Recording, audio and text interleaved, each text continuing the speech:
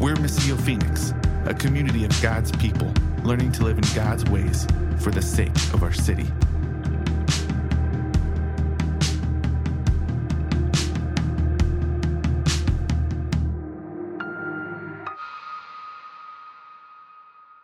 Let's turn to Ruth chapter 4, all right?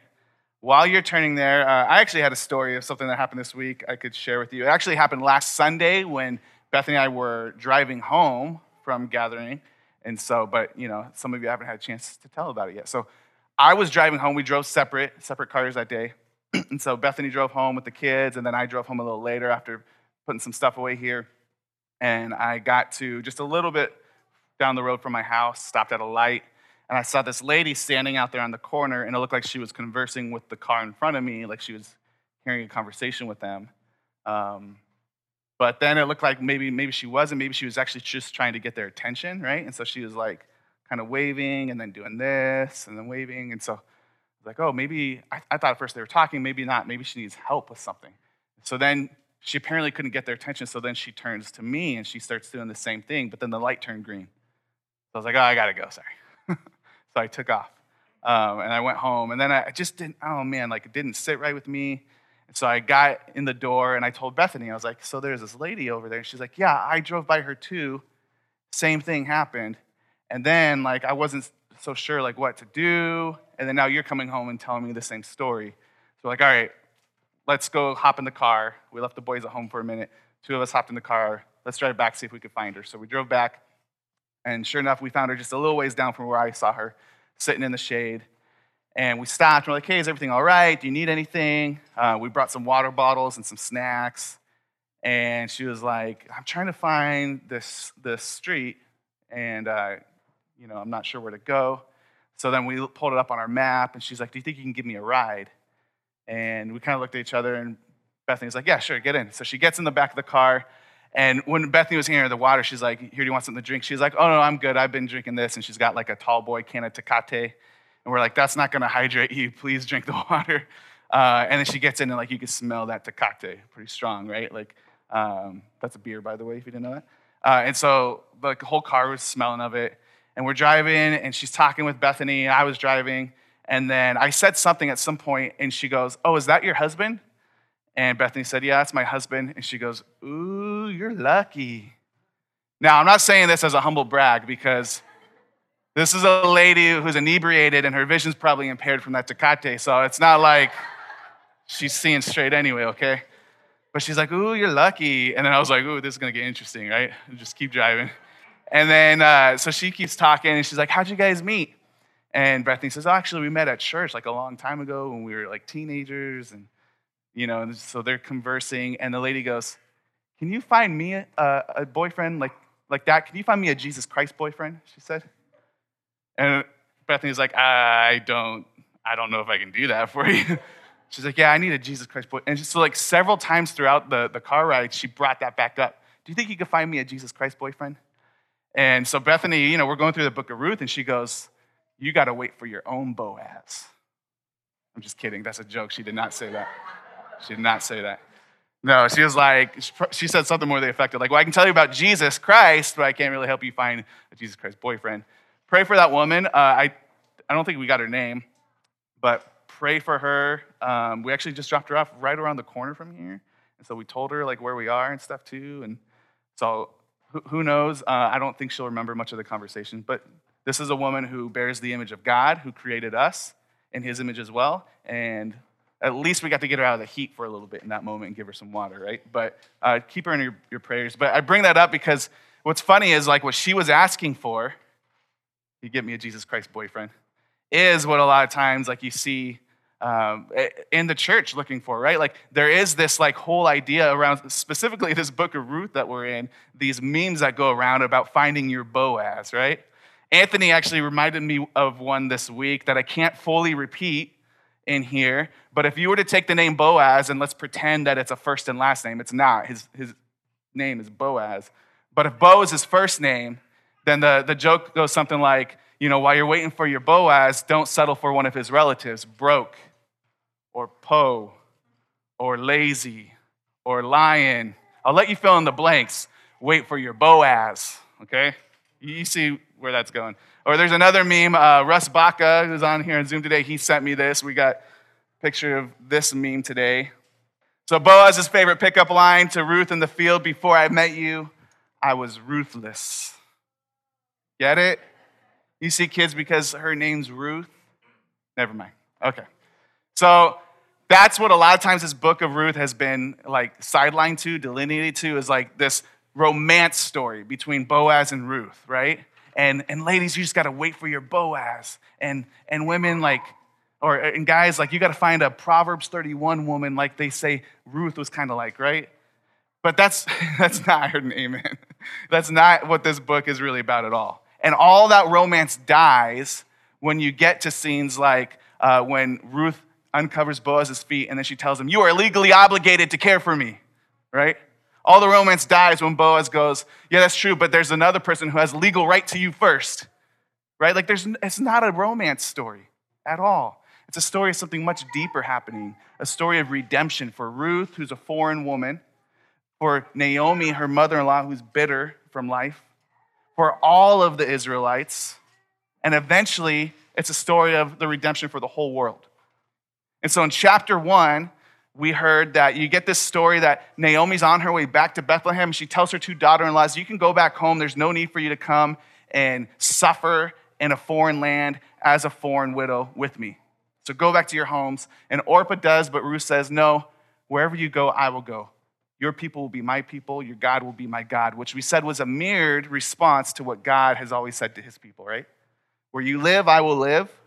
You will be my people, and I will be your God.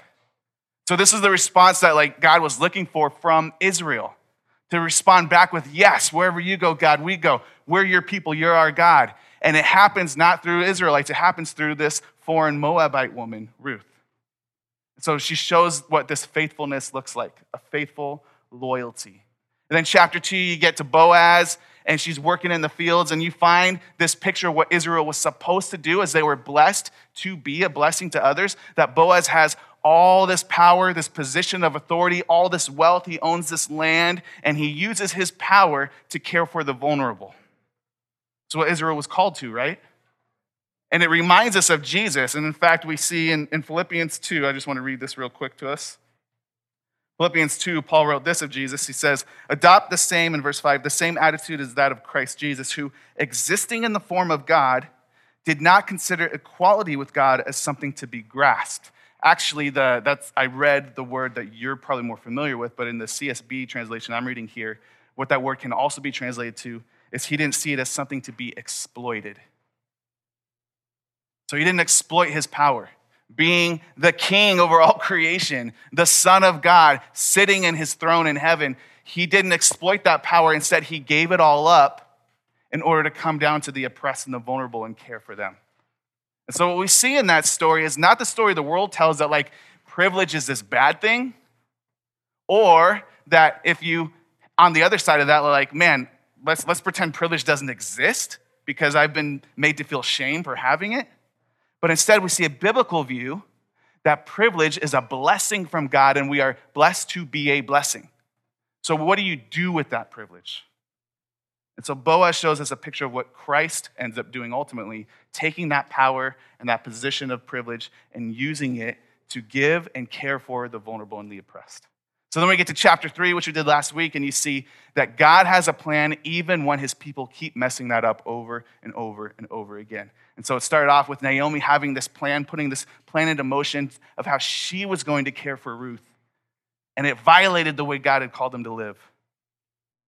And yet, the last moment when it seems like this cycle is just going to keep repeating itself, God intervenes through the character of Boaz and Ruth, saying, no, this is how we're going to do this right. And so we left the end of that chapter going, how is it going to happen? Is Boaz going to be able to redeem Ruth and Naomi, both of these widows? Is he going to be able to care for and provide for them? Because there's another person who is closer in that family who actually has, in this culture, a legal right. First right's of refusal. And so Boaz goes, I got to go check with him first. Wait, be patient. That's where we find ourselves in Ruth chapter 4.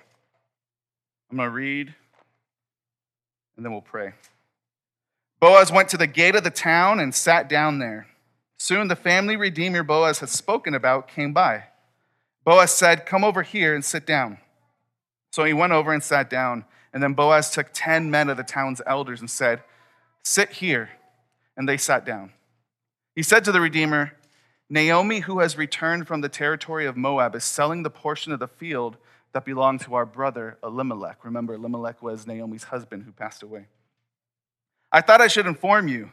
Buy it back in the presence of those seated here and in the presence of the elders of my people. If you want to redeem it, do it. But if you do not want to redeem it, tell me so I will know, because there isn't any other than you to redeem it, and I am next after you." So he's saying, I'm next in line. You get first rights. If you don't want it, I'll take it. "I want to redeem it," he answered. Then Boaz said, "On the day you buy the field from Naomi, you will also acquire Ruth, the Moabitess, the wife of the deceased man, to perpetuate the man's name on his property." Verse 6, the Redeemer replied, "I can't redeem it myself, or I will ruin my own inheritance. Take my right of redemption because I can't redeem it." At an earlier period in Israel, a man removed his sandal and gave it to the other party in order to make any matter legally binding concerning the right of redemption or the exchange of property. This was the method of legally binding a transaction in Israel. So the Redeemer removed his sandal and said to Boaz, "Buy back the property yourself." Boaz said to the elders and all the people, "You are my witnesses today that I am buying from Naomi everything that belonged to Elimelech, Chilion, and Mahlon. I have also acquired Ruth the Moabitess, Mahlon's widow, as my wife, to perpetuate the deceased man's name on his property, so that his name will not disappear among his relatives or from the gate of his hometown. You are witnesses today." All the people who were at the city gate, including the elders, said, "We are witnesses. May the Lord make the woman who is entering your house like Rachel and Leah, who together built the house of Israel. May you be powerful in Ephrathah, and your name well known in Bethlehem. May your house become like the house of Perez, the son of Tamar, bore to Judah, because of the offspring the Lord will give you by this young woman." Boaz took Ruth, and she became his wife. He laid with her, and the Lord granted conception to her, and she gave birth to a son. The women said to Naomi, "Blessed be the Lord who has not left you without a family redeemer today. May his name become well known in Israel. He will renew your life and sustain you in your old age. Indeed, your daughter-in-law, who loves you and is better to you than 7 sons, has given birth to him." Naomi took the child, placed him on her lap, and became his nanny. The neighbor women said, "A son has been born to Naomi," and they named him Obed. He was the father of Jesse, the father of David. Now these are the family records of Perez. Perez fathered Hezron. Hezron fathered Ram. Ram fathered Amminadab. Amminadab fathered Nahshon. Nahshon fathered Salmon. Not salmon, but that's how it's spelled. Salmon fathered Boaz. Boaz fathered Obed. Obed fathered Jesse. And Jesse fathered David. So we end with a riveting genealogy. Let's pray. God, we ask that you would help us to understand your words to us this morning. God, that you would use it to transform our hearts and our minds, fill us with your Holy Spirit. May we become more and more like your perfect son, Jesus. May we see the redemption that you held out to Ruth and Naomi and Israel is now extended to us as well. And we ask this in Jesus' name. Amen. All right, so there's a lot of weird stuff happening in this book. Remember, we talked about we come into this story as foreigners, right? We enter into this story as foreigners. We don't know what's going on here exactly unless we do a little bit of digging and some research, and we pray for wisdom, in all honesty, because we're entering into cultural practices that we don't really have. We don't have the idea of a family redeemer.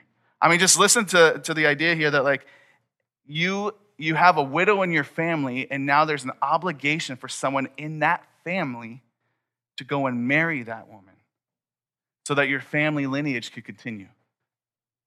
It sounds a little weird to us, right?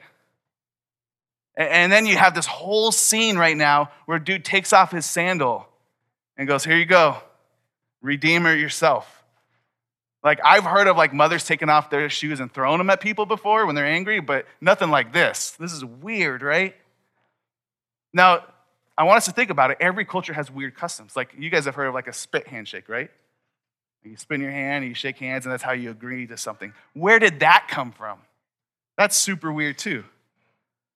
And so we could just chalk it up to this is a weird cultural thing, and surely like there's something to that. But I think there's actually a lot more significance happening here in that moment of removing the sandal. Let's take, if you can hop with me in our time machine. I talked about Back to the Future last week. Let's hop in our DeLorean.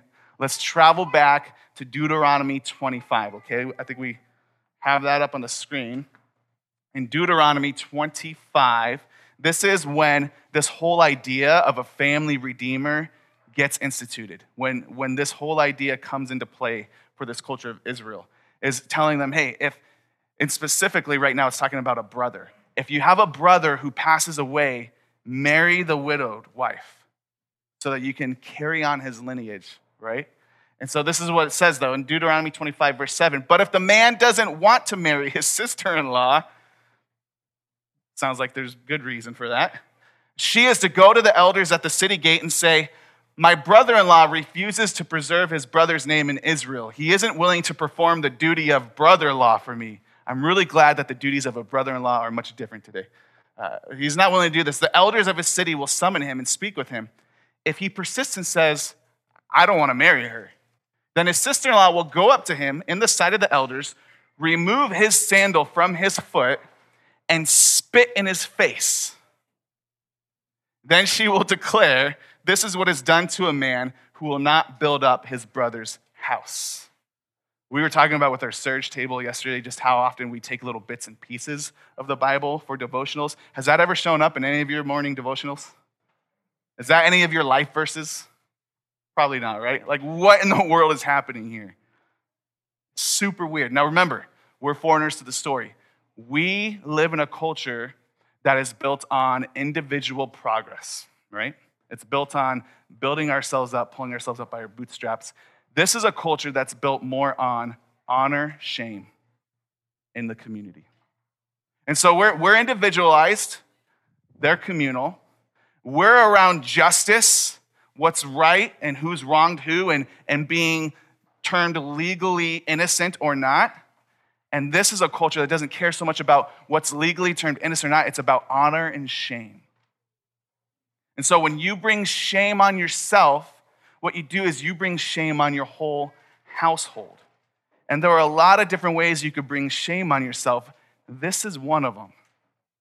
When your brother dies or a family member passes away and they had a wife but no children yet, it would have brought shame to his household's name to not have sons. Remember we talked about that, how that's how a woman kind of showed her value and worth in this society, was bearing sons to her husband.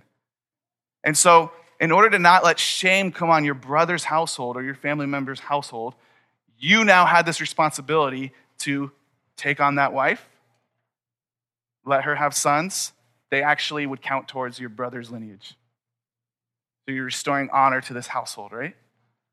Super weird, I know. Remember, we're the foreigners to the story, though. We have a different culture. We're stepping into their culture for a moment, okay? And so they would do this to bring honor there. But if you were unwilling to do it, shame on your household. So in front of everybody, in front of the elders, in the town square, what you do is you give them another opportunity. Are you willing to do what is right by your brother? Are you willing to do what is right by this woman? Because now as a widow, she can't go out and work a job, and she can't have her own household and care for herself in the same way. Are you going to care for her? And if he still says, no, I'm not going to do it, then there's this weird ceremony that shows shame on his whole household. Part of it's spitting in your face. That one makes sense to me. I don't want to get spat on in the face. That would, I'd feel a little bit of shame right there too, right? I remember one time I was in 7th grade and I was walking home from school. I was going around the gated bike area, and all of a sudden just a loogie right on my forehead there. And I was like, what in the? There was some fist thrown after that. Because you don't shame me like that in front of people, right? I get that one. But the sandal thing's weird. You remove his sandal, and then you spit in his face. Shame on your household. So in this culture, in this custom, the idea of shoes was not like everybody has them like most of us do now, right? I got a lot of shoes in my closet right now. But having shoes showed dignity. It showed honor It showed wealth even. That you could walk through the streets of Moab or Bethlehem or wherever you lived, and even though like there's dirty, filthy animals doing their business everywhere, like you got shoes to protect your feet and you could stay clean and stay dignified. You know who didn't have shoes were slaves. You know who didn't have shoes were often the women gleaning in the fields like we saw Ruth doing in chapter 2. But the dignified people, they had shoes and they had honor.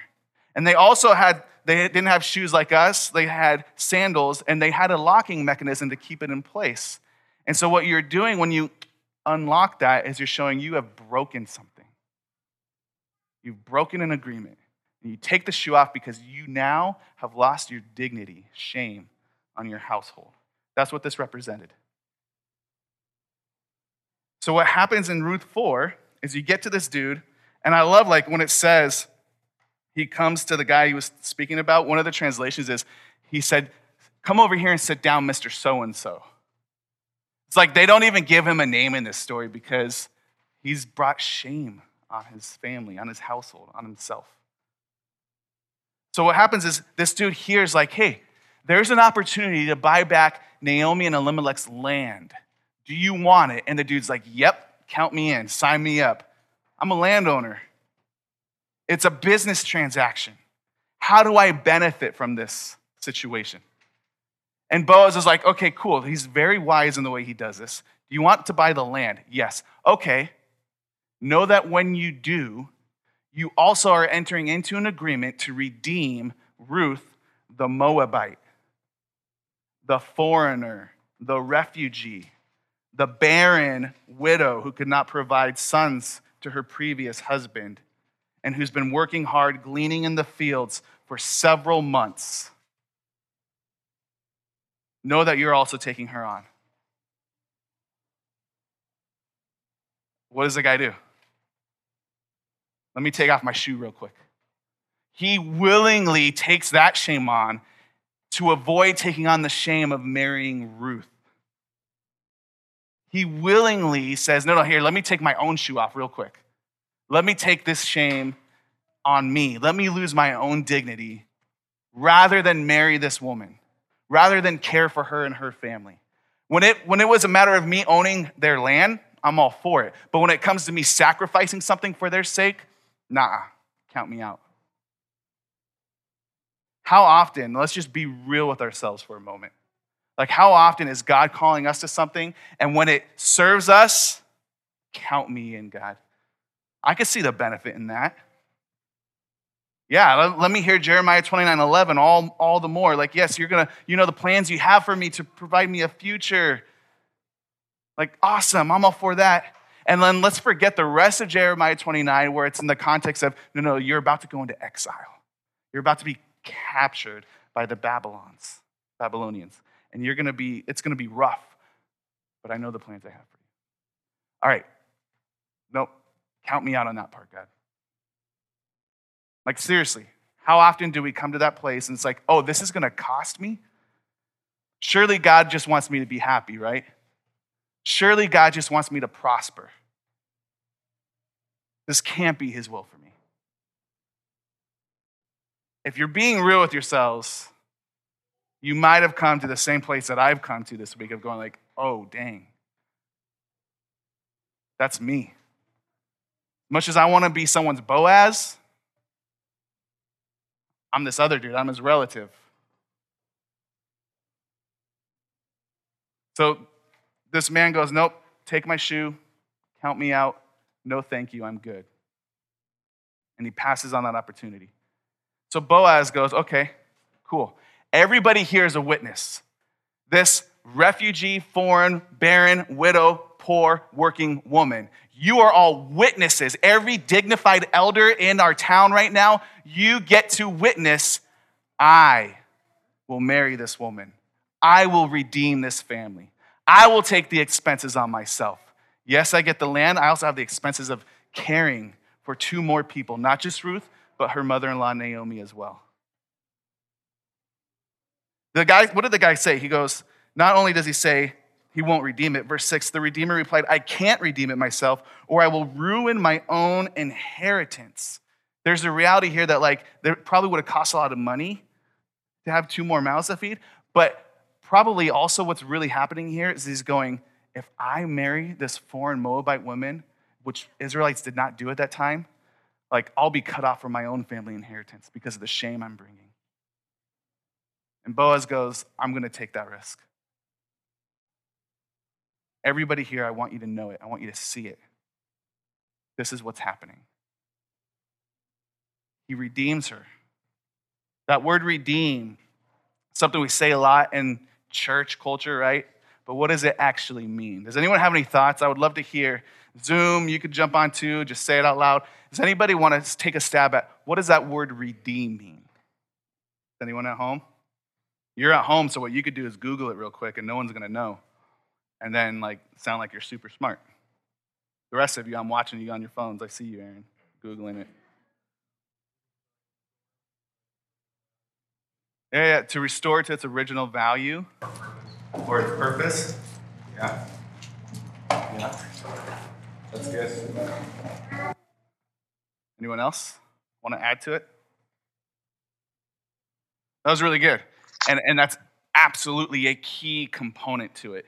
And then yet redemption has a even much bigger picture than restoration too. It includes restoration. But redemption also comes at a cost to the one doing the restoration.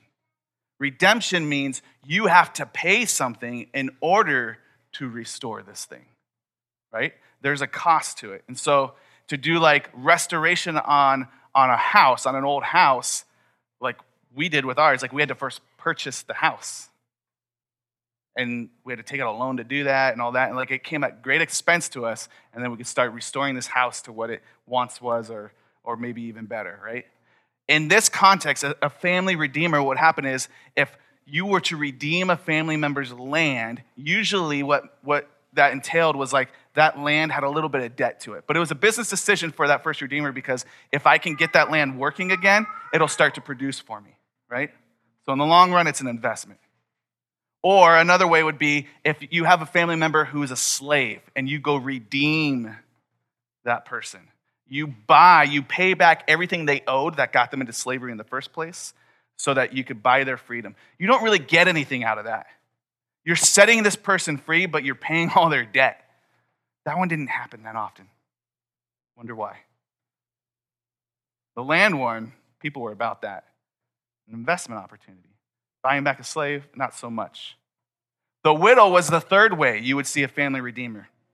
And again, this incurred a debt on you, a cost, a responsibility. Now I have another mouth to feed. Now I have a person to care for. Not only that, I'm bringing all the cultural baggage that comes with having a widow in your household. And a culture of honor, shame. You're taking a little bit of that on just in the very nature that she was a widow once. So you bring that on to you, you incur that debt. But God called his people to do that. He said, I want you at your expense to look out for other people who are vulnerable. You pay something of yourself to bring restoration and redemption to others. And this first guy goes, no, thank you. And Boaz goes, no, I'll do it. And what the story reminds us of is this picture of all of Israel. That all of Israel was this first redeemer, Mr. So-and-so. That God called all of Israel to be a light to the nations, to be a people who were blessed to be a blessing, to invite the other nations into God's community, to show them what their good God was like, to invite them in. And instead, what they always continually did time and time again was they would push the other nations out, they would get into wars with them, or they would expect God to come and destroy those other nations on their behalf. Or if they did bring them in, they brought in everything. They brought in all their false gods, all the things they worshiped at the sake of worshiping the true God. There was no redeeming happening. You see what happened on that last one there? They would bring in the other nations if there was something that they could benefit from. Yeah, bring in your idols and your false gods. I see that something's working for you. It's a business decision again. Sure, I'll buy back this land because it might produce for me one day. Yeah, I'll take these people in because it seems like they're wealthy. I want their gods. I want their idols in my house. When does this benefit me? But when we're going to start Jonah next week, when it comes to do you go share God's plan of redemption and restoration and forgiveness and salvation to Nineveh, who's just awful and they're killing everybody and they're violent and there's nothing you can get out of it except for maybe die in the process? No, count me out. So this was the picture of Israel. That first redeemer failed at their job. And so another redeemer had to come, right? Another redeemer has to enter the scene. And this is what we find in John chapter 1 when John, the baptizer, is being asked, hey, are you that guy? Are you the one that they're talking about? John chapter 1, when John's asked this, verse 26, he says, listen, I baptize with water. Someone stands among you, but you don't know him. And he is the one coming after me whose sandal strap I'm not worthy to untie. Did you catch what's happening right there? This is not just another weird saying of hey, I'm not worthy to walk in his shoes, like we would say today. He's saying, I can't go and untie the sandal from him and take it off and take away his call to redeem this people. He wears that shoe. It doesn't fit me. Take the shoe off of me, John's saying. I'm not the guy. There is another redeemer coming after me who is better than me and who is better than we have been, Israel, and he will redeem God's people at great expense to him, at great cost to him. Not because of what he will get out of it. Remember, we started Philippians 2, Jesus having equality with God, being one with him. He didn't see that as something to be grasped or exploited, but instead he gives it all out. He pours it out, and he humbles himself, taking on the form of a servant, taking on the form of humanity, and going to death on a cross. Culture of honor and shame. What did they do? To shame you, they would string you up on a cross in the highways and byways, in the town square, so everyone would see, stripped naked, hung and bloody, on a cross, dying. Everyone knows this person did something. Shame on their household. And Jesus takes all the shame on himself. In front of everybody, he goes, I will redeem them. I'll take that cost. I love how Ruth points us to that. It ends in chapter 4 with that very thrilling genealogy. Remember? How many of you, be honest, tuned out when I started naming names? So-and-so gave birth to so-and-so, and so on, right? But let's listen to that real quick once again. In verse 17, the neighbor woman said, a son has been born to Naomi. It was really Ruth's child with Boaz, but bringing honor back to the household of Naomi. And they named him Obed. He was the father of Jesse, the father of David. You guys remember King David, right? Pointing forward to, hey, the probably best king Israel ever had, who was still a bit of a mess, but the best king they ever had came from this lineage of foreign women. Ruth, a Moabite, and on Boaz's side, you got Rahab, who was a prostitute. King David comes from that, but it goes on. It says, now these are the family records of Perez, so it's going back even further. Perez fathered Hezron, Hezron fathered Ram, Ram fathered Amminadab, Amminadab fathered Nahshon, Nahshon fathered Solomon, Solomon fathered Boaz, Boaz fathered Obed, Obed fathered Jesse, and Jesse fathered David. I want you to do something with me real quick. It's the last thing we're going to do. Flip over to Matthew, chapter 1. Matthew's your first book in the New Testament. Chapter 1. Skip verse 1. Let's go to verse 2. We can put it up on the screen. Abraham fathered Isaac. Isaac fathered Jacob. Jacob fathered Judah and his brothers. Another riveting genealogy, right? How many of you enjoy family trees? They bore me, but this one's awesome. Judah fathered Perez and Zerah by Tamar. That's the first time a woman's mentioned in that genealogy. Interesting. Tamar had all kinds of scandals herself about where her child came from. That's another story. Perez fathered Hezron. Hezron fathered Aram. Aram fathered... Wait, hold on. That's starting to sound familiar. Ruth 4 started with Perez, didn't it?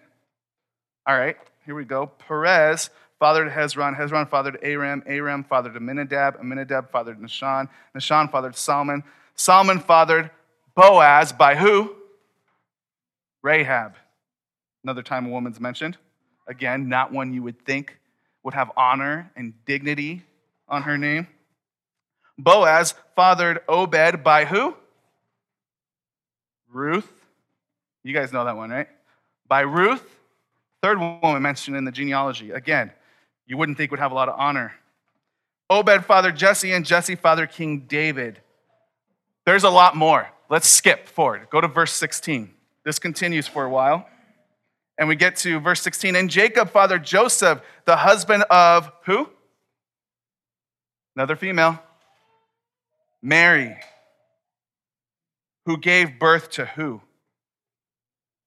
You can say this one loud. Come on.